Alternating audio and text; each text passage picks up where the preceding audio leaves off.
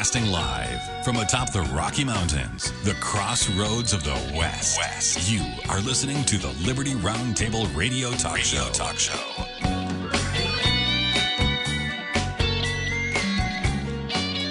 All right. Happy to have you along, my fellow Americans. Sam Bushman live on your radio. Hard-hitting news the networks refuse to use, no doubt, starts now.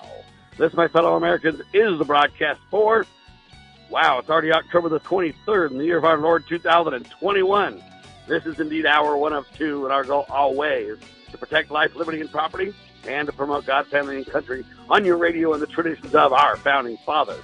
Yes, indeed, ladies and gentlemen, we use the blueprint for liberty, the supreme law, the land, the Constitution for the United States of America. That is our guide. And absolutely, we're convinced the checks and balances brilliantly put in place by the founding fathers, one of the great peaceful restorative solutions we have at our fingertips. And as you know, we reject revolution. We stand for peaceful restoration of the greatest country on the face of the earth. Ladies and gentlemen, we are live. I'm driving right this very second to the WeCanAct.net conference. You can still get your tickets and have archives of the event, even if you're not here. Check it out, WeCanAct.net. You can also go to the second day and still get tickets. Please do so. Keyword Liberty. Now, ladies and gentlemen, I recorded some incredible interviews yesterday because I'm there all day recording interviews, and as you know, I play them back in future broadcasts and such like that. So I've got two interviews this hour that I did yesterday that are just incredible, and I want to play those, and then I'll be back live through the bridges of this hour and then live next hour as well. I just felt like, why hold those interviews till Monday, and et cetera. So we're going to start now with a guy named Glenn Rhodes, just a tremendous gentleman. Check out this incredible interview. Happy to have you along, my fellow Americans. Sam Bushman live from WeCanAct.net conference, and I'm telling you right now, it's pumping. I'm in the exhibitors hall at the LovingLiberty.net booth, and man, I'm doing interviews, but everybody else is running around having a fantastic time gearing up for the events. Speakers start at noon. It is Friday and Saturday, ladies and gentlemen. I got a great interview for you, though. His name is Glenn Rhodes, ladies and gentlemen. And Glenn happens to be the National Operations Director and for the organization EMP Task Force on National and Homeland Security. Pretty interesting group, to say the least, ladies and gentlemen. EMPTaskForce.us, their website. And they've got an interesting mission statement as well. I'll read just part of it. As the task force on national and homeland security, we believe the citizens and the local, state, and national governments of the United States can come together to save lives, protect critical infrastructure, and it goes on. But it really is about the infrastructure of America that has become very, very vulnerable. We're going to get into that. Glenn, welcome to Liberty Roundtable Live. Oh, thank you very much, Sam, and it's a pleasure to be here. All right, now Dr. Peter Pry is your chief executive there, right? Yes, he is. And he'll be one of the speakers today. Is he speaking today or tomorrow? I'm not sure, but it's one of these 2 All right. days. Anyway, it's just an incredible lineup of speakers, folks.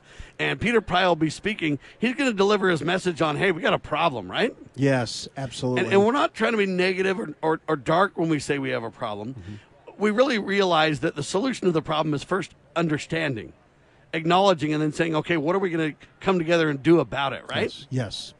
Tell me the problem. Well, what happened in a nutshell is I had worked Department of Defense stuff with Lockheed Martin and Martin Marietta for many years, and I'd always heard about electromagnetic pulses, and of course everybody has if you watch Godzilla or The Matrix or any of those science fiction films, but I never thought about having it personalized and touch me. It was always about what we would do to other people or maybe something on the film until September. It's almost got this sci-fi stigma a little bit, sadly but true, right? It's true, yeah. And it wasn't until March 11th, 2011, when the Fukushima Tohoku earthquake happened, that I finally woke up and smelled the coffee. And what happened is, as you know, the tidal wave that came in after the earthquake inundated the backup generators. Now, I didn't know that the backup generators are necessary to keep the cool rods cool, or else it goes ballistic. Yeah, I it mean, goes nuclear. Yes, and I'm such Goes a nerd. hot, as they yeah, say. absolutely. And I'm such a nerd. I know that there's 120 million Americans, according to the 2020 census, or 12 census, that live within 50 miles of a Fukushima style direct reactor. So I asked my wife. I said, "Listen, Karen, I didn't know that we're so dependent on the bulk power system to keep these nuclear power plants safe. But if the bulk power system goes off, we have a problem."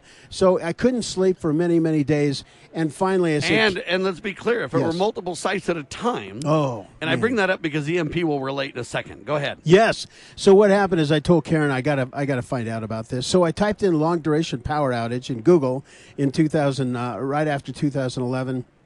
And it led me to this guy named Dr. Daniel Baker, who's the director of laboratory in atmospheric and space physics at Boulder.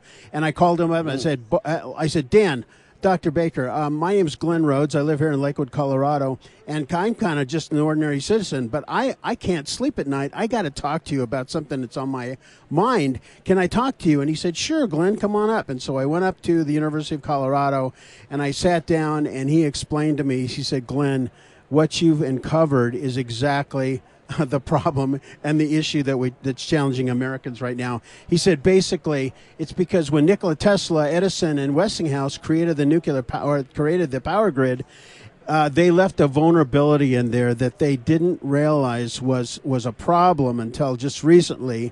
And those are the big, giant 400 and 300 ton transformers. They step down or step up the nuclear or the bulk power system, and we have to have those functioning. And he said, Glenn, if we get hit by a coronal mass ejection, they would take out not only the transformers in the United States, but the transformers in the entire planet. And here's the problem. We have 200 of them that we make on a yearly basis. We've got over 2,000 in the United States, and it takes about 84 months to make one. He said, before we're able to make and replace even one of those customized transformers, we would all die. But that's if you have all the ability to make it in the first place. Yeah, and we won't have it. So that's the bad news, So right? let's kind of give people a quick understanding back in the Tesla days, if Yes. you will. You know, there was an AC-DC power battle. Yes. About which we should go with. We went with AC, right? Right. And what that means is it goes long distances. That was Yes. the reason it was chosen. Yes. There's a lot of negatives overall. I probably would have went DC knowing what I know. But that's a whole other topic because we've already gone this way, right? Yeah. But the idea is you got incredibly high power going from transformer to transformer Yeah. where it's not really losing power. Yeah. Whenever you step it down and take it to your home or do whatever, any line you run from there called a secondary line, what that means is now you're losing power the longer it goes. Yeah. And the reason that I point that out is that's the reason the grid was built, because you can't get power long distances without cranking it up hot as it gets Yeah.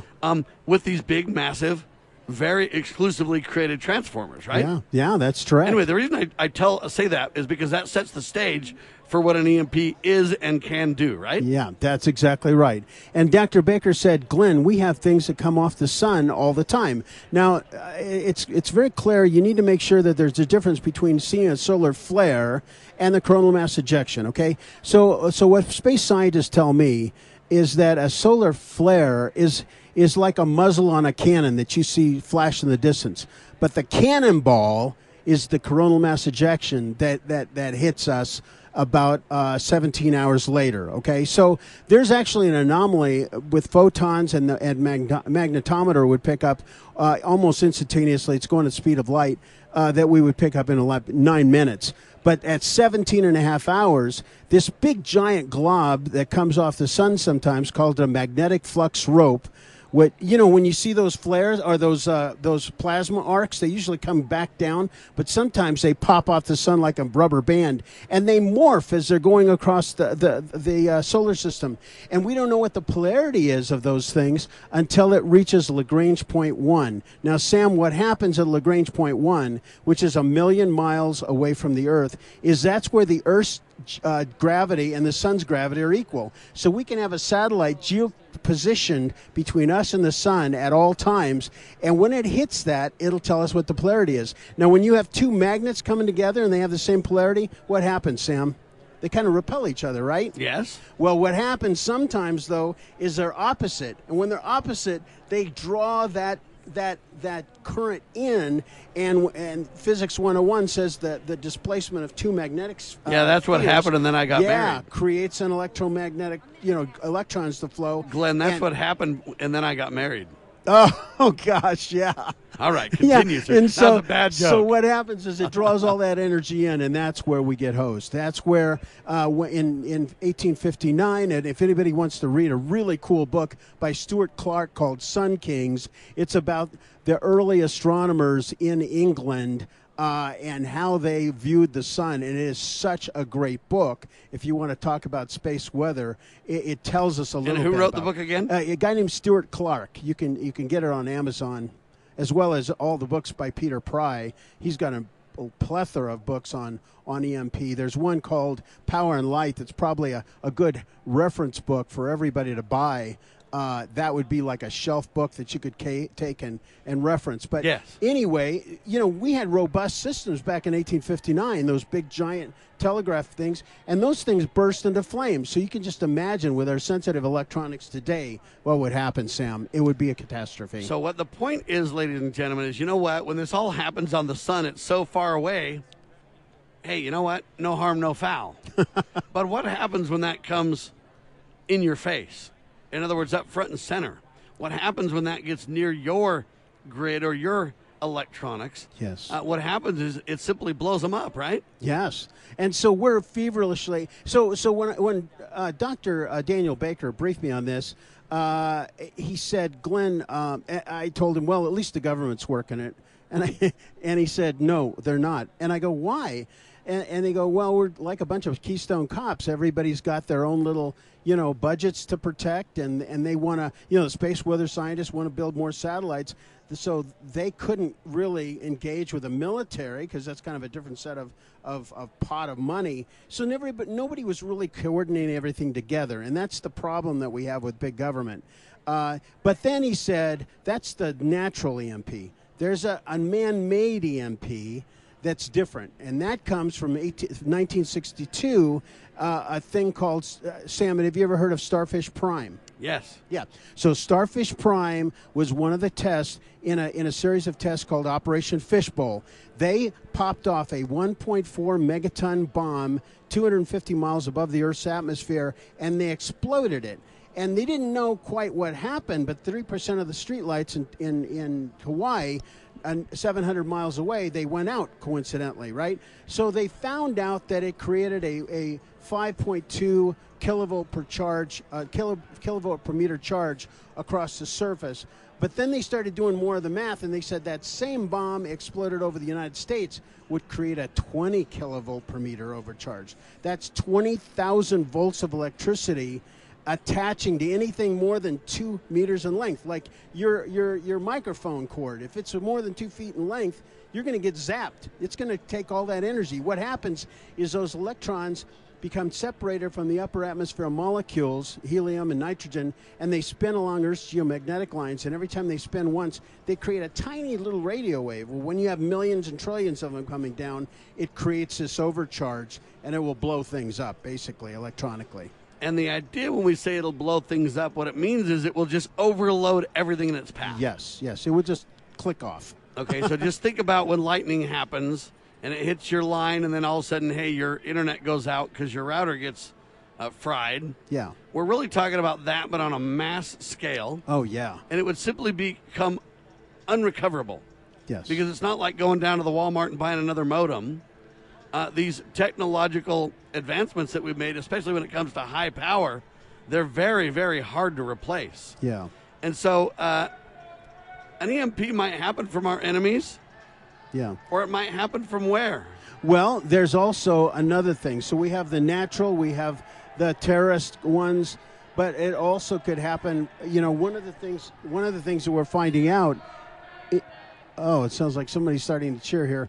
What happens is we found out that even though EMP, Sam, is the big gorilla in the room, we found out that electrons can be stopped by other things, okay? So even though we emphasize EMP as the biggest gorilla, guess what? I don't know if you remember, 20,000 people were stopped in the commuter trains, 40 commuter trains in Tokyo a number of years ago. You know why? They did the forensic back to this one control panel. They did a video of the outside of it. Looked perfect. When they popped it open, Sam, there was a little snail that went in there. Yep. And caused a short. Okay. Now, I know a little bit about this because I own radio transmitters as I've owned radio stations, and we have mice fry our transmitter. Yeah, take it off. absolutely. Take it off, too. So in one of my presentations that I have, I don't know how they got it, but I have a snail, a slug, going through a ballpoint pen. And I don't know how they got it to go in there, but this thing morphed and went right through the center of this pen. And I said, this is what happens. We're not only protecting against EMP, we're protecting against anything that could cause the stoppage of flow of electrons that keep you and me alive. In particular, the water and wastewater that we purify every day. That will kill the most amount of people. We won't even know anything happens, but when you're not able to get water in 3 days, that's where we'll get first diphtheria, it's air, typhoid. next it's water, yes, right? Diphtheria, typhoid, and cholera will kill the majority of it if it's not a breakdown of social unrest. So anyway, I just wanted to say thank you for letting me be on the station. I want to tell you that there is a film. If they go to emptaskforce.us, you can donate because we're a nonprofit. But there's a film coming out called The Black Sky Event. It's done by David Womack. It should be out in the next month or so. You need to get David Womack on the film, too. He's with Earthling Films. And it has Stephen Quast, myself's on there, Dr. Peter Pry, James Woolsey, former director of the National Intelligence, is on there, and other people trying to raise awareness, Sam, that we're not getting it. We're not caring enough. We are, in a way, though. Yeah. Meaning a lot of people are kind of caught up. They just don't know what to do. For example, what do? Just try to get everything Faraday caged and I'm good? No, it'll never happen, though. Right? I mean, yes, that would be good. But so people don't know what to do. People don't know how to react. Like, what can I individually do to solve the problem? Well, here's the thing. There's a couple things. Now, I'm all about prepping, right? But Dan Baker, when I was leaving his office, said, Glenn, by the way, the number one thing that's going to happen when you go out and tell people about this is people are going to say, how can I create a better bomb shelter? Well, guess what? That may keep you alive for another 2 months. The more important question is, how do I save my entire region, Sam, or how do I save my entire community, okay? So we have initiatives that are going on. One is in Rangeley, Colorado, believe it or not. I went up there 8 months ago, and I told the council, I said, listen, you guys can be right up there with Edison's Pearl Street Station, that DC microgrid that you were talking about, that he created there. You can be right up there with the Pearl Street Station if you do one thing. And they said, what? Create an autonomous, not attached to the power grid, a source like a solar panel or something that uses glycol solution that keeps it's like creating a man-made geothermal reactor. And if you do that for your community, you'll be the very first in the entire nation that's gotten on board. We need thousands of companies like this. And guess what? They said they would do it. So we've got a project right now in Rangeley, Colorado, 2,200 people, that said we are about resilient, all hazards, microgrid or sources of power. And that's going to happen, Sam. It's just a matter of time. I just don't know if we have enough time to build enough of these so that we can keep our waste and water treatment, systems going to do the transition to harden, our grid. But it's a step in the right direction, at least. Do you think that it's going to take Congress to get something done? Do you think it'll happen on the local communities, a decentralized approach? What do you think the real quick turnaround answer is? Well, I think the real quick turnaround answer is we have to Dr. Peter Price says that we have to get it from the military, and a lot of this stuff was classified up until 2006. We have to get it out of the military into the free market so that entrepreneurs can start carrying the next message forward. And we want to get greenies on board, but the thing is we want to make sure that the green technology that people are talking about is economic sustainable, Sam, and also... And by the way, most of the green current stuff we have now, I know there's a lot of chatter that it's all good and everything, but it's not sustainable at all. No, it's not a sustainable economically. So, and also... the life cycle for some of these EMP panels is like 20 years, and then they're starting to throw them away. We have to have something that lasts a long time. And I always tell my green friends, including myself, I always tell them, hey, a sustainable, all hazards resilient microgrid is a green microgrid, because it's going to extend the life cycle of your source of generation for a long period of time. And as you know, Sam, we're trying to get away from transmission lines going across kindred forests, you know, that are dry because of the sparking and other things that happen. So there's a couple of pilot programs in Colorado that have tried to do it for 23 houses or so, but still they haven't added the EMP resilience part of it in, and that's important. I want to mention one other thing, Sam. Did you know that they have, you know, we have instruments that take out other people's power grids? Well, we have things in capacitors that will actually pop off at 300 kilovolts per meter. That's 300,000 kilovolts per meter over a smaller area, maybe like 4 or 5 square blocks, but it'll fry everything in there. And so, you know, I looked at one of those. I went to a defense contractor and I said, uh-oh, I know where the first one's going to be popped off, and it's not going to be from a nation state. It's going to be from bank robbers trying to get money. Sam, this technology is right around the corner. We got to start protecting against it, right? It's something that we can do, ladies and gentlemen. Dr. Peter Pry will be speaking about hardening the grid at the We Can Act conference. I don't know if he speaks today or tomorrow, but keep an eye on the ball, because really he's going to talk about hardening the grid and what we can do. He doesn't want us just to be in a panic and in a meltdown because it's coming and there's nothing we can do. Yeah. There are things we can do, ladies and gentlemen. Glenn Rhodes with us, National Operations Director, and on the task force, the EMP task force, to make a difference, ladies and gentlemen. EMPtaskforce.us to learn more.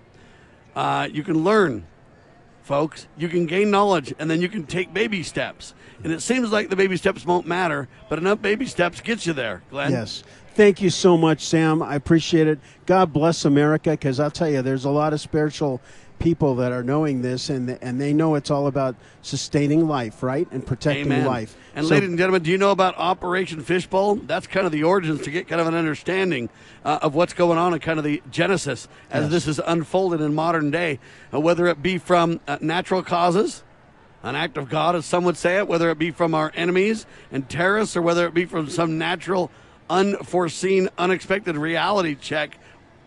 Bottom line is we better be ready. Yeah. Thank you, Sam. Thanks, God Glenn. bless you. Bye. There he goes, ladies and gentlemen. Glenn Rhodes doing a phenomenal job on your radio. Talking about EMP. Is it a serious issue? Electronic magnetic pulse is indeed a big issue because it can smash your electronics digitally, if you will. It can just fry them from the inside out, like a big old lightning storm can do down a power line, but worse. And if it really hit hard, ladies and gentlemen, recovering from that would be very difficult indeed. So, ladies and gentlemen, beware of that. There's a lot of people warning about it, trying to prep for it, trying to put things in place to take care of it. It's something that we seriously need to consider as a reality check. We don't need to melt down and panic, but we do need to prepare. We do need to think about, if that were to happen, what would we do? And I'm telling you right now, the first thing you need is air. The second thing you need is water. And the next thing you need, believe it or not, is sanitary conditions, and then food. Because if things become unsanitary, if people start throwing up and having diarrhea and all these different things that happen to the human body, and we don't have any way to clean up for it, then people will start having germs and getting sick. And then it won't matter, because you'll be so sick, it'll be hard to stay alive. That's what will kill people the most, is the lack of clean, usable, potable is the term they use, water. And if you have potable, usable water, then you're going to be in pretty good shape. If you don't, it's going to get rowdy. It's going to get hardcore quick, folks. So that's something you got to understand. So we need to take care of those treatment plants. We need to take care of the water purification systems. That's core and central and first. So what I want you to do in your county, in your city, in your municipality, is I want you to go ahead and figure out a way that you can work on that with your people. Say, hey, peeps, this is serious business, and we got to get on it. If you do that for me, that'll be fantastic. I am indeed live from We Can Act Conference. It's the second day. The first day was incredible. The second day, as far as I understand, equally, if not better. Is that possible? You are listening to the one and only Liberty Roundtable Live, nationally syndicated, global reach on the net talk show.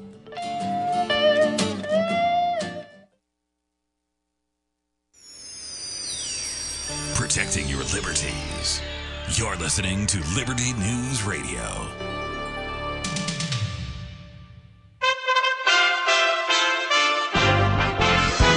USA Radio News with Mike Fortier. Pain at the pump expected to last through the holidays. President Biden saying this week he doesn't expect a big drop in gas prices until next year. Alaska Republican Senator Dan Sullivan on Fox News Friday. Well, pain to come, and, a lot of the blame, almost all the blame in terms of energy prices is squarely on the president's shoulders and policies. The average price for a gallon of regular unleaded is now over $3 in all 50 states. The last time that happened, 2014. President Biden's popularity among independents hits a new low. A Gallup poll out Friday finds just 34% of independents approve of the job he's doing. That's the lowest since he took office. Overall, his approval rating stands at 42%. Democrats may be closer to a deal on a new spending bill. The White House spokeswoman saying Friday Biden is likely to spend the weekend making phone calls to nail down support before he leaves for an overseas trip next week. No word on a price, but House Speaker Nancy Pelosi says it's going to be bigger than anything we've ever done for the American people. This is USA Radio News. Rockstar Radio is looking for a co-host. Yes, you heard me correctly. Nationally syndicated radio show and popular podcast. Rockstar Radio with Billy Gerard is looking for a co-host. In fact, 2 segment co-hosts. One will join Billy weekly talking about all things financial, and another for a weekly review of the national real estate and mortgage market. Co-hosting with Billy Gerard could be the move that puts your career into overdrive. For all the details and to schedule an audition with Billy, send an email to bill@rockstar.today. That's bill@rockstar.today. Or go to rockstar.today/co-host for all the details. Rockstar Radio is looking for 2 expert co-hosts. It could be you. Email bill@rockstar.today or go to rockstar.today/co-host. Being on the radio with Billy will make you the expert in the field. It could take your career over the moon. Get all the audition details at rockstar.today/co-host. Pregnant women don't seem to want the COVID shot. The CDC trying to change that. CDC Director Dr. Rochelle Walensky Friday. We have relatively low rates of vaccination for pregnant women in general. So really important to consider pregnancy and underlying medical condition, high risk of COVID. And yes, you are absolutely, you should get vaccinated if you are pregnant. If you are eligible for a boost and you're pregnant, you should also get your boost during that period of time. And I would say for nursing as well. At least 200 pregnant women have died of COVID. The American Academy of Pediatrics finds infected mothers may give birth prematurely. Still, only about 25% of pregnant women have gotten vaccinated. Facebook seems to have ignored warnings about how it was politically polarizing the country. Reports out Friday show employees warned company execs that Facebook was pushing divisive content, but nothing appears to have been done. Meanwhile, the Facebook employee Frances Haugen, who testified before Congress a few weeks ago, will address a British Parliament committee on Monday. The UK looking into appointing an independent regulator to audit and inspect big tech companies. This is USA Radio News.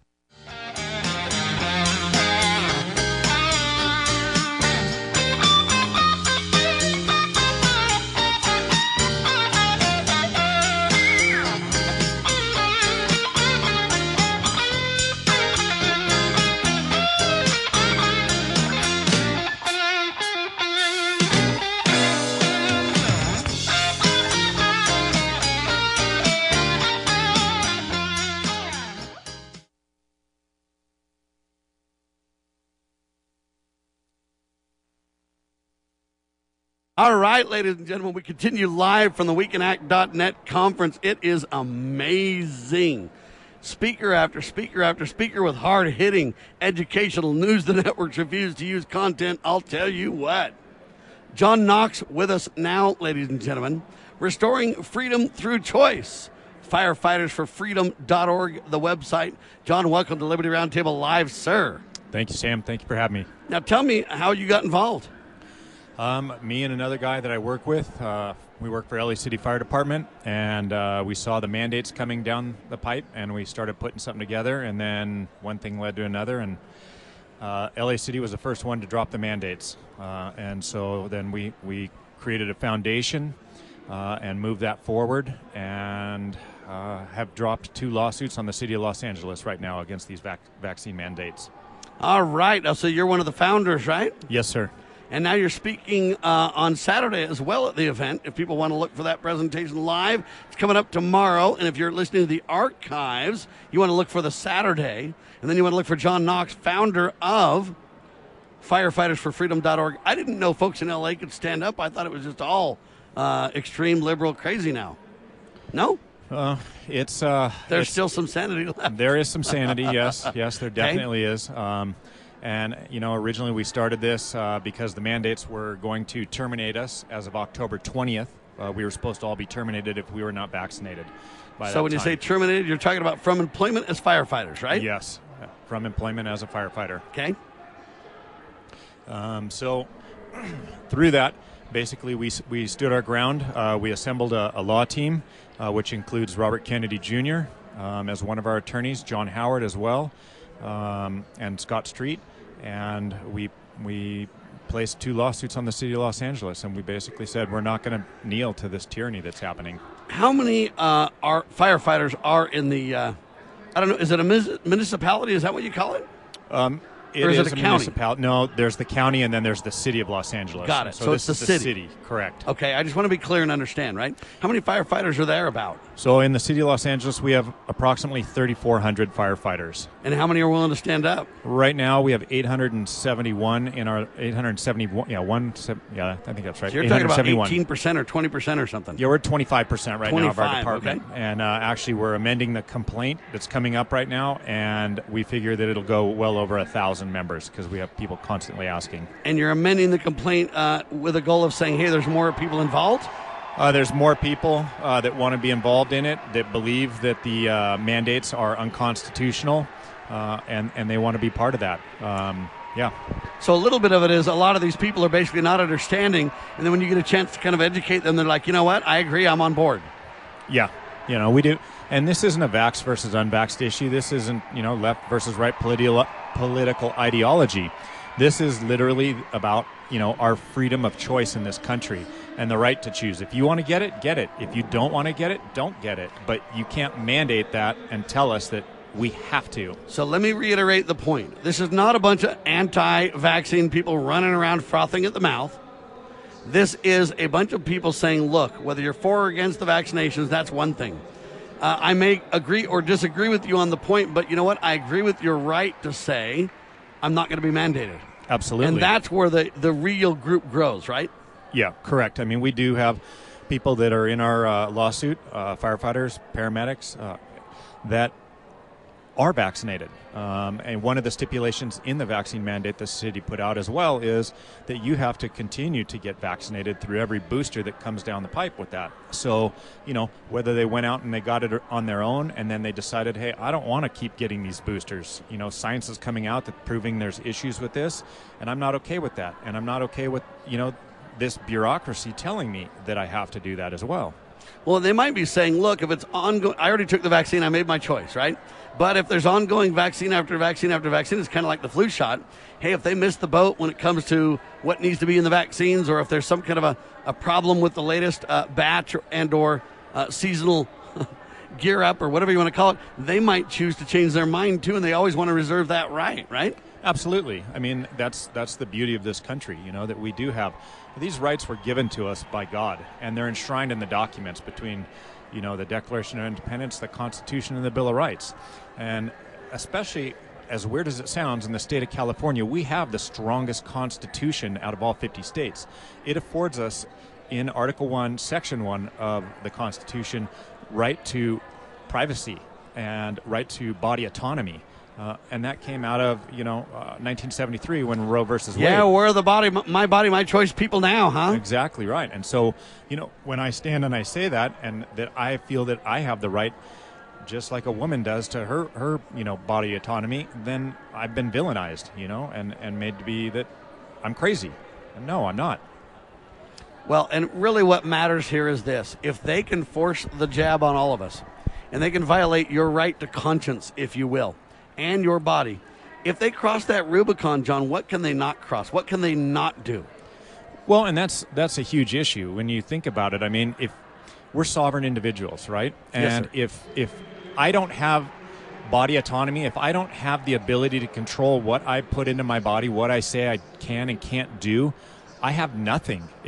That means the state or the government or whoever owns me. And so they're gonna take that and they're gonna run with it. And we're not gonna stand for that whatsoever. Body's one thing, and it's important, and I'm not dismissing that, but right of conscience is another too. In many of these cases, a lot of people are saying, hey, you know what? there are aborted fetal tissue in some of these vaccines, or at least to engineer them, and it's a debate because they're so vague of how detailed it really gets. But a lot of people just on moral grounds are saying, you know what? I'm not even against vaccines, but I'm not going to do the aborted fetal tissue stuff. I won't do that. That's a moral conscience argument, right? Absolutely. I mean, there's moral issues all around this whole thing. I mean, you can just look at the recent thing that Project Veritas did and undercover with that, and Pfizer and those guys are coming out. And they nailed it, didn't they? Yeah, they did. They're admitting that they've been hiding that there's aborted fetal tissue in there. I mean, what are we putting into our bodies? You're supposed to be given that information as to what is inside of this thing, especially since it's still under the EUA, And it's to called not informed consent. To not let us know what's inside it, and to have a emergency authorization, to those things together with this force. I mean, you're talking about Nuremberg trial stuff, right? Yeah. Well, I mean, it seems pretty nefarious to me, and when you look at what happened in World War II with the Nazis and how they exterminated so many Jews, in 1964, I believe it was the Nuremberg trials, and out of that came the Nuremberg Code that said that any type of experimental drug, you had to have informed consent. You cannot push this on people without giving them the ability to opt out. And now you're mandating something that's under experimental use. This is absolutely against the law. Is this at the heart of some of your lawsuits? Yeah, the attorneys are addressing that at this point. We've initially started out on constitutional issues, and we're working with them at this point right now. Interesting. I'll tell you what, this is a very critical issue. I think it's there's very few hills that are singular in nature that I believe people should die on the hill for. However, this is one of them. Because, like I said, I believe this is a Rubicon. Once you cross this, John, I don't know where we go. Well, and you can look at, I mean, there's so many different issues with this. They're mandating this. The good question is, why isn't it legislated? It's not being legislated because it's unconstitutional. It's why the federal government didn't. They mandated this as well, or they said they were mandating. And it's not legislated because the broad body that it takes to legislate it won't go. They won't get the numbers. No, they won't. Either. Not whatsoever. Because a lot of people are going to say, you know what? I believe vaccines are good. I like the vaccines, but I cannot in good faith mandate them, especially when they're in experimental status. Yeah, absolutely. And so here you have these illegal mandates that are being pushed down, and that's just a way to step around the legislature. And so if we bend a knee to this and we don't continue to push on with this, they're just going to continue legislating because they know that no one will stand up to them. And a lot of people don't understand the difference between a law and a mandate. And so, again, like I've said before, anything that's repugnant to the Constitution is illegal.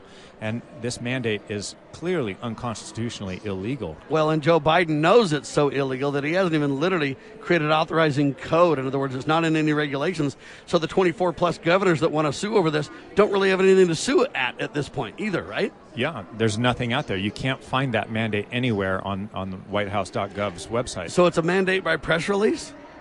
That's what it seems like at this point. Wow, I think we should be arresting criminals. That's my humble 2 cents. John, so what's your speech going to be about? I'm going to kind of give people an idea, that they're not on an island, that there is hope, and that us as American citizens need to stand up and start pushing back. I mean, I'm just a guy, period. I'm no different than anyone else here. I'm a public servant, and when this all started, all I heard was fear everywhere, how afraid everyone was and how lost they were and how they felt like they were on an island. And so to me, to be able to stand up here and give people hope and let them understand that, we're stronger in numbers, and that's the only way we're going to be able to take back this country is to be able to stand together and move forward. I know this is a weird comparison, but I'm going to bring it up anyway since you mentioned God, right? Mm-hmm. Peter and the boys were fishermen, and they got called to the Lord's service, and they were of a different fishing variety, if you will. You guys are firefighters, and now you're fighting a different fire, my friend. It's a little bit comparable. It's funny. Somebody asked me the other night on a news outlet, are you willing to stand and lose your job for this? And I said, absolutely I am. This is way bigger than my career. I've been with the fire department for 21 years. I've been in public service for 32. And if yeah, this is so much bigger. This is about the freedom in our country and the loss of our liberties that we've had over the past 20 months. And it goes on even longer than that, but the 20 months, it's just been accelerated. And they said, well, what are you going to do? Are you going to move to another state that's more conservative? Are you going to do, what are you going to do? And my response to them was, look, I'm a firefighter. I have a wide breadth of skills. When I show up on scene, I don't have the ability to call another 911 and ask what needs to be done. So, I can step outside of this box and I can do whatever I want. I'm 53 years old. Do I want to start over? Absolutely not. But am I willing to? Yes, because that's how important this issue is. Do you have a wife and family? At this time, I do have 2 daughters, yes. All right. I'm only asking about family. What do they say? How are they taking this? It's pretty mind-boggling. So I don't mean to pry, but I do mean to kind of, it affects other people, right? Yeah, I mean, it does. I mean, we just had the city council basically state that over the past 20 months, it's all right. You guys can go to work. There's no shot. There's no nothing. Go and protect people and take them to the hospital with COVID and do your job. And then in the past 30 days, they basically said that we're villains because we're not getting this shot and we're unsafe. And to wrap your head around that, and realize that you're going to be terminated, the ripple effect in that is so drastic because you're not just affecting me, but you're affecting all of these families. Yeah, your daughters, whoever, right? Yeah, anybody. I mean, whether you've got parents and that you're taking care of or whatever. I mean, it's huge. And that's why I asked the question, because it's not just a John decision. Oh, you might have to make it. I get it. But it's going to affect so much and so many downstream that it's just mind-boggling. All right, I got another irony I want to pass by you, then I'll let you fly. I know you're busy, and I appreciate your time. So here's the irony. You spend your life putting out fires, right? Mm-hmm. Now you're running around starting fires. Brush fires of freedom, sir.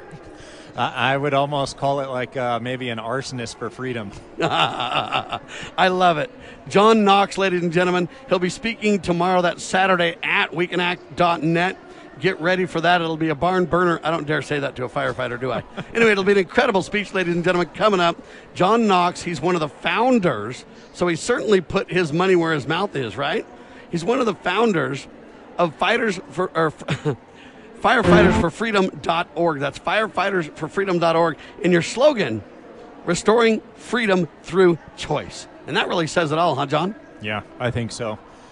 I just hope everybody in America starts to wake up. I've seen a huge change. I mean, it's crazy to think we started this 6 weeks ago, and what we've accomplished in that short amount of time is amazing. And the people I've spoken to and traveled around and seeing what's going on is just, it's a breath of fresh air. And I just praise everyone for standing up and doing the right thing. Will you tell the nigh on to 1,000 firefighters standing with you that God bless them for us, will you? I will. Thank you very much. Thank you, John. Liberty Roundtable Live. The spirit of the American West is live and well in Range Magazine, the award-winning quarterly devoted to the issues affecting the American West. Each issue contains informative articles, breathtaking imagery, as well as the culture of cowboy spirit today, and gift ideas like the 2021 Real Buckaroo calendar. Order online from rangemagazine.com. Loving Liberty Network salutes the spirit of the American West at rangemagazine.com.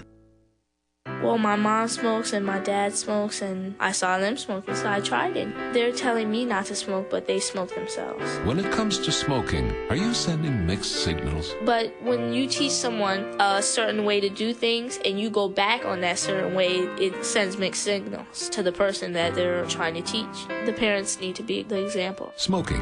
If you think you're old enough to start, you're smart enough to stop. A public service message from this station and the Church of Jesus Christ of Latter-day Saints. All right, back with you live, ladies and gentlemen. We got to hurry. We've got so many incredible interviews. Now we got Mike Brown. He's the VP of Sales and Marketing, Raindrop Technologies.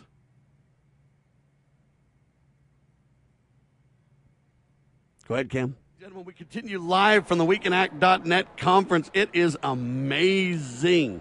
Speaker after speaker after speaker with hard-hitting educational news the networks refuse to use content. I'll tell you what. John Knox with us now, ladies and gentlemen. Restoring freedom through choice. FirefightersForFreedom.org, the website.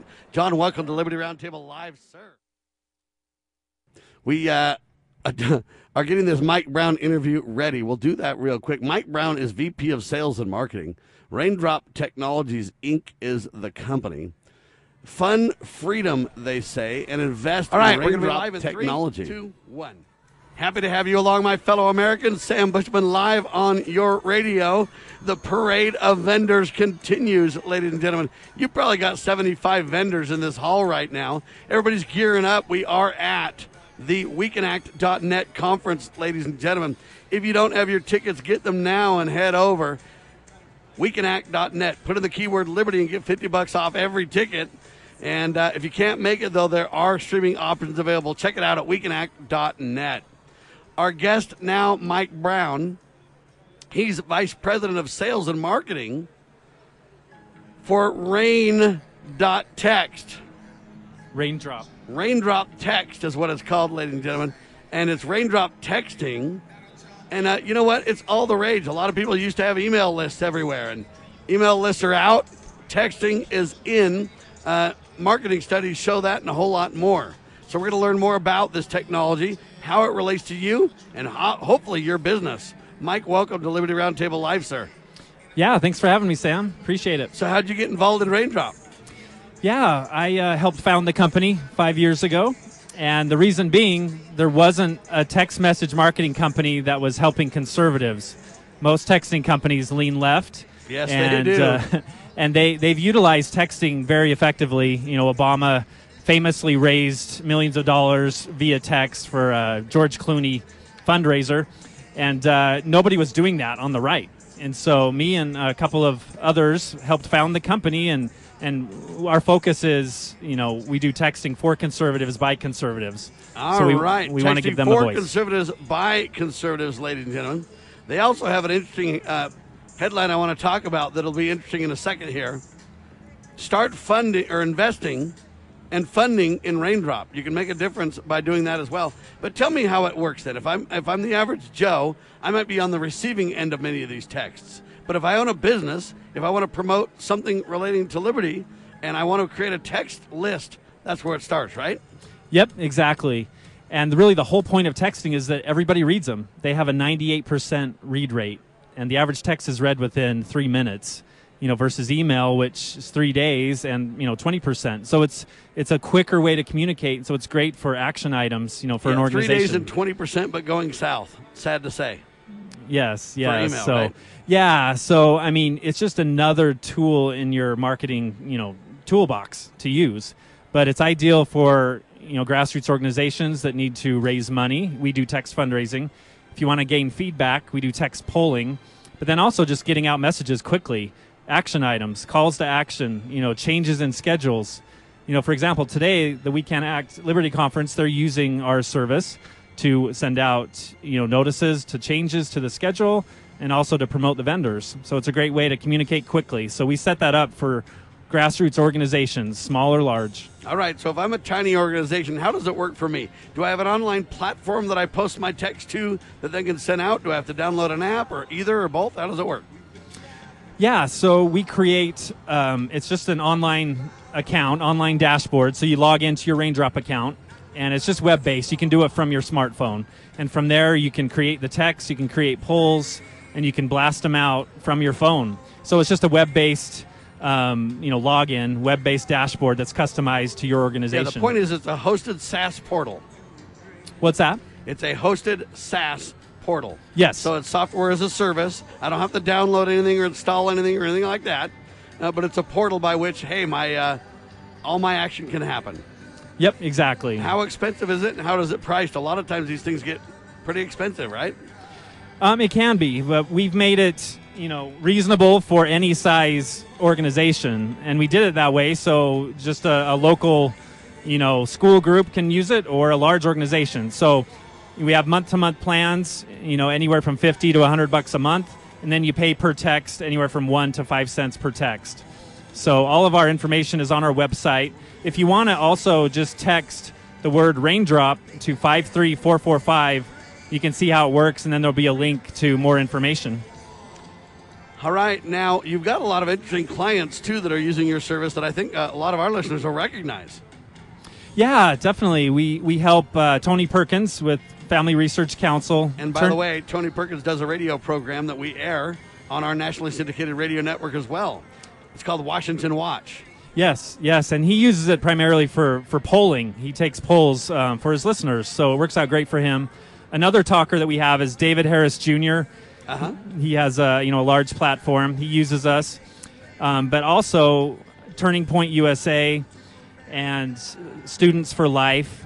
During the pro-life, March for Life a couple years ago, they sent out hundreds of thousands of texts just informing people on the activities of the day. What if they put pressure on you to start deplatforming people? What's that? What if they try to pressure you to deplatform people? What kind of pressure do we face? Yeah, do they try to get you to deplatform people? No. In fact, Family Research Council, they were using another texting company that kicked them off. Yes. And so we picked them up. So that's really a big focus these days, is that we will keep you in communication with your audience if you're deplatformed. So texting's a great way to stay in touch. You have a direct connection. You have the phone number of your supporters. And that's a big reason why David Harris Jr. is utilizing us after the deplatforming started. Yeah, it's brutal. Yeah. And I know Family Research Council and others literally have their credit card banking stuff challenged as well. Yeah, definitely. It's happening all over. So that's a big focus of ours, is to help those who are otherwise, shunned and deplatformed. We want to be your voice, and it's a way to bypass that censorship, to communicate directly with supporters. Now, you guys have a booth here. What are you showing at the booth to the average Joe? Yeah, to the average Joe, just you can come by and get some Hershey's Kisses. They're the closest thing that are, shaped to a raindrop. But just come and get more information about us. We also are doing a drawing, too, for several giveaways. So if people are here, put my name in that, dude. I want to win a giveaway. Yeah, no doubt. So, and the way we're doing that is if you text RAIN to 53445. That's specific for the giveaways. RAIN to 53445. All right, and there's also a way to invest with you guys, right? Yes, definitely. We are, still a growing company, and we're actually doing, a crowdfunding campaign through. If you text the word invest to 53445 or on our website, there'll be a link to that. It's through TrueCrowd. They're a crowdfunding program. So anybody can help invest in our company, for as little as $100 to help us grow together. And that's going to be vital, ladies and gentlemen. Donald Trump starting up his own platform, too. We just need Donald Trump to partner and use your text service. Yeah, definitely. I'd love to have him. Now, how did you guys build the platform then? Is it robust enough, or are they going to take the whole thing down? It's definitely robust enough. I mean, we're growing with the times, and as we grow, we're not hosted on Amazon, so we don't have to worry about that. So with that deplatforming that happened, so that's no. good, because that's critical, right? Oh, it is. Unfortunately, these days, you got to think about that. So no, we are, we're certified by DigiCert. One of our founders worked for them. So anyway, we're very secure. What else should the average American know? Well, about us, know that texting's here to stay. Everybody reads their texts. Any organization, I don't care how big you are, how small you are, you can use texting. We have a great group here in Utah called Utah Parents United. They utilize us. Yes, I'm familiar with them. With all the attacks on parents by the school boards, they're using us to get messages out to every school district. They have a keyword for every district. So parents in every district can get pertinent messages quickly. And so I don't care how big your group is, you can use texting, and it's just a simple, effective way to get your message literally in the hands of your supporters. What do you think about the... All right, there you have it, ladies and gentlemen. Incredible stuff. You are listening to Liberty Roundtable Live. I am Sam Bushman, live from the WeCanAct.net conference. Incredible interviews, incredible speakers, incredible vendors. It's just a pleasure to be here. Quick pause. Hour one in the can. Hour two coming up. You are listening to the one and only Liberty Roundtable Live. LibertyRoundtable.com, LovingLiberty.net. Spread the word, ladies and gentlemen. Tell the tale of freedom, will you please? We declare this nation shall save the Republic of the United States of America.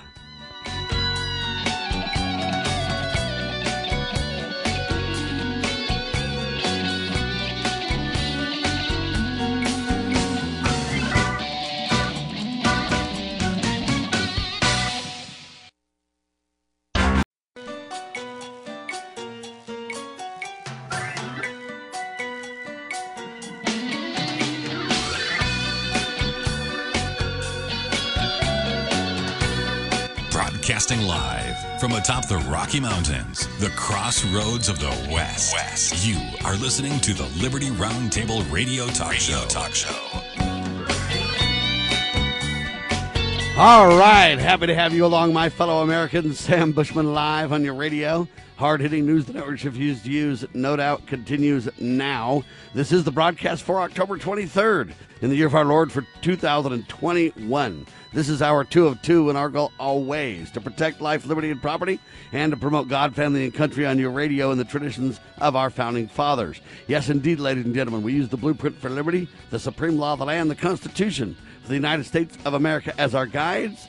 We're also convinced the checks and balances brilliantly put in place by the Founding Fathers, one of the great peaceful, restorative solutions we still have at our fingertips. As you know, we reject revolution. We stand for peaceful restoration of the greatest country on the face of the earth. I am live at weekinact.net conference. Incredible 2 days. Day 1 was amazing. I don't know how they can beat it for day 2, but they're sure going to try. Vendors, speakers, good people running around everywhere. You got to dig it, ladies and gentlemen. One of the people running a booth and running around everywhere is Wendy Hart. And you say, who is Wendy Hart? Well, she is a co-founder and board member of SecureVoteUtah.org. That's SecureVoteUtah.org. If you don't have one of those in your own state, you just need to put SecureVote, whatever your state is, .org. And you need to get with Wendy and others and become a founder of your state and get it done in your state as well, because this is critical, folks. We have been defrauded big time, and going forward, it has got to stop. The question is how? Well, they say this. They say we want a system that is transparent and secure. Decades ago, ladies and gentlemen, friends and neighbors volunteered to serve as election precinct judges, some to administer the elections, some to count the ballots. After they counted the ballots, they relayed the confirmed totals up the chain within an hour or two. It was pretty simple, and it worked great. We want to return to this proven system, ladies and gentlemen. We want to reduce costs. We want to enhance security, and we can do it. It's time to go to work now, says Wendy. Welcome to Liberty Roundtable Live. Thanks, Sam. I'm happy to be here. So how did you found this organization? In other words, how did you get this all together? Because a lot of people are, they care, but they just don't know where to start, right? How did you start? Just a handful of patriots, a bunch of people getting together saying, what can we do? And the main thing was, how do we make sure that the average person can verify that their vote was counted? And we figure that sometimes going back to the old ways makes a lot of sense. There's a reason why it was done that way. So that's what we're trying to do. Ladies and gentlemen, I have been walking through the vendor booths yesterday as part of my due diligence as a broadcaster and a media personality here to kind of cover the conference the best I can. And I walked up to the booth and I said, listen, I don't even want you guys to tell me what you're doing. I just want to tell you how votes need to happen. And I kind of ran through my litany of things that I talk about on the radio all the time. We got to go back to paper ballots. We got to have people swear under penalty of perjury. We got to have vote counters, vote watchers. We got to, and I went through all this thing. When I got done, they said, you know what? We've almost got exactly what you just said. It's true. Bright minds think alike, Wendy. Yes, absolutely. And I bring this up because really it's not bright minds think alike so much. It's that we studied the Founding Fathers and we understood their solutions, and that's why we're coming to the same conclusions, really, right? Right, exactly. Now, I know we got bright minds, and I don't want to take away from that, but I'm just saying. No, really, it's that we've studied, and we've understood why have we not had a problem with this over the last couple 100 years, and now it seems to be every election a problem, because we've changed the way we're doing things. Yeah, and it isn't working. Yeah, we take it too far away from the people. The most local, the closest to the people is always the answer, regardless of what it is. And we think that because technology exists, then that's wonderful, and we can use technology for any number of things, but we take the people's ability to verify out of the equation, and that's the problem. One of the phrases, I don't know if you know, but I own a technology company during the day. I mean, I own it all the time. I run an IT company during the day. And it's called Small Business Tech Guys. And one of the phrases we use at our company is we say, let tech serve you, not own you. Oh, love it. And what we've done is we've really allowed tech to own us in this space where it owns and controls us. Yeah, absolutely it does. What I say to people is, how many of you could verify vote counting by hand in the precinct, if you were watching vote counting, could you as a human being, do you have the capability of verifying this? And the answer is that every registered voter basically has that ability. But when we move to technology, you have to have degrees. You have to have people that can read source code. The average voter does not have the technological capability, and they certainly don't have the access to be able to verify their vote. So we are being asked to trust, but not to verify. And that's the problem. I don't have a problem trusting. It's the lack of verification that I have an issue with. I have a problem trusting Well, there's because that. because when we want to verify, when we want to have an audit, they riot. They have a cow. They have a True. spaz like, hey, how dare you question me? And I think that's a telltale sign of somebody that's trying to get the upper hand on me. It reminds me of before the Bible was mass printed. In other words, before the printing press. And they're like, trust us, Wendy. I'm going to tell you what the Bible says, okay? Right. No, that's an excellent, that's an excellent analogy. What the heck are you guys talking about? Hold on a minute. So Ronald Reagan said trust but verify. Yes. I say, no. Let's verify. And if the trust is warranted, then by we'll all trust. means. I agree. Until then, it. No. And the reason why is because of the scandals that we've seen, because of the mistrust that we've experienced, right? I mean, that's really the core of this issue. We're not trying to riot and go after everybody. Right. We really want to go back to our day-to-day lives, ladies and gentlemen. Yep. We don't want to just spend forever on vote fraud. What a horrible existence. Now, it's necessary. We're willing to do it. Don't get me wrong. But I'm bringing up, would rather go back to our data. What were you doing before this? Well, I'm a stay-at-home mom. I do have a business that I run. What is it? It's database. Basically, I do data migration work from one database to another for different corporations. Clients. Yeah, different corporations. Right, so you're kind of a technical person too. I am. And so people laugh, because I have this technical background. But there's a right time for tech, and then there's a wrong time for tech. Amen to that. So one of the other phrases we use at my day job, my IT company that I own, we say, not only do we say, let tech serve you, not own you, but another phrase we have is, we keep an eye on tech so you don't have to. Oh, I love it. And I bring that phrase up right now because we're keeping an eye on votes so you don't have to. Yes. What we're really saying is, you know what? Everybody can't be involved in this. Everybody doesn't have the technical skills to drill in and demand accountability, etc. But what you can do is sign the petition you guys have got to help us do that on your behalf and report back, right? Yeah. Yeah. What we're trying to do is go back, like you said, to in-person voting. Most people don't realize that in March of 2020, Utah made it so that it is illegal for an election to be primarily conducted in person. It has to be. See, to me, in my mind, have they lost their minds? You want to talk about trust but verify. You just broke my trust. What do you mean we can't vote in person?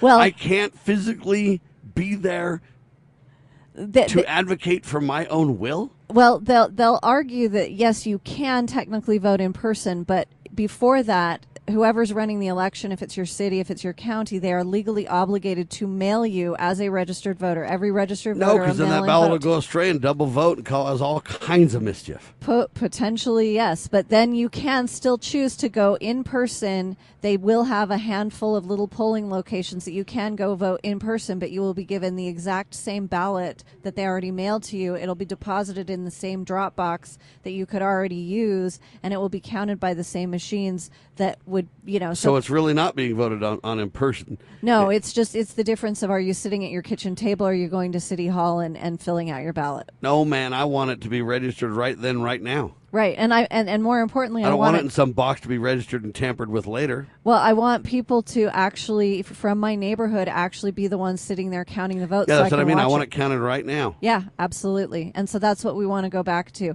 Obviously, we're going to still allow absentee ballots. That's what we're hoping to do, because there are people that, are out of town, that are disabled, that need to have that option. That are in the military, sure. Yeah.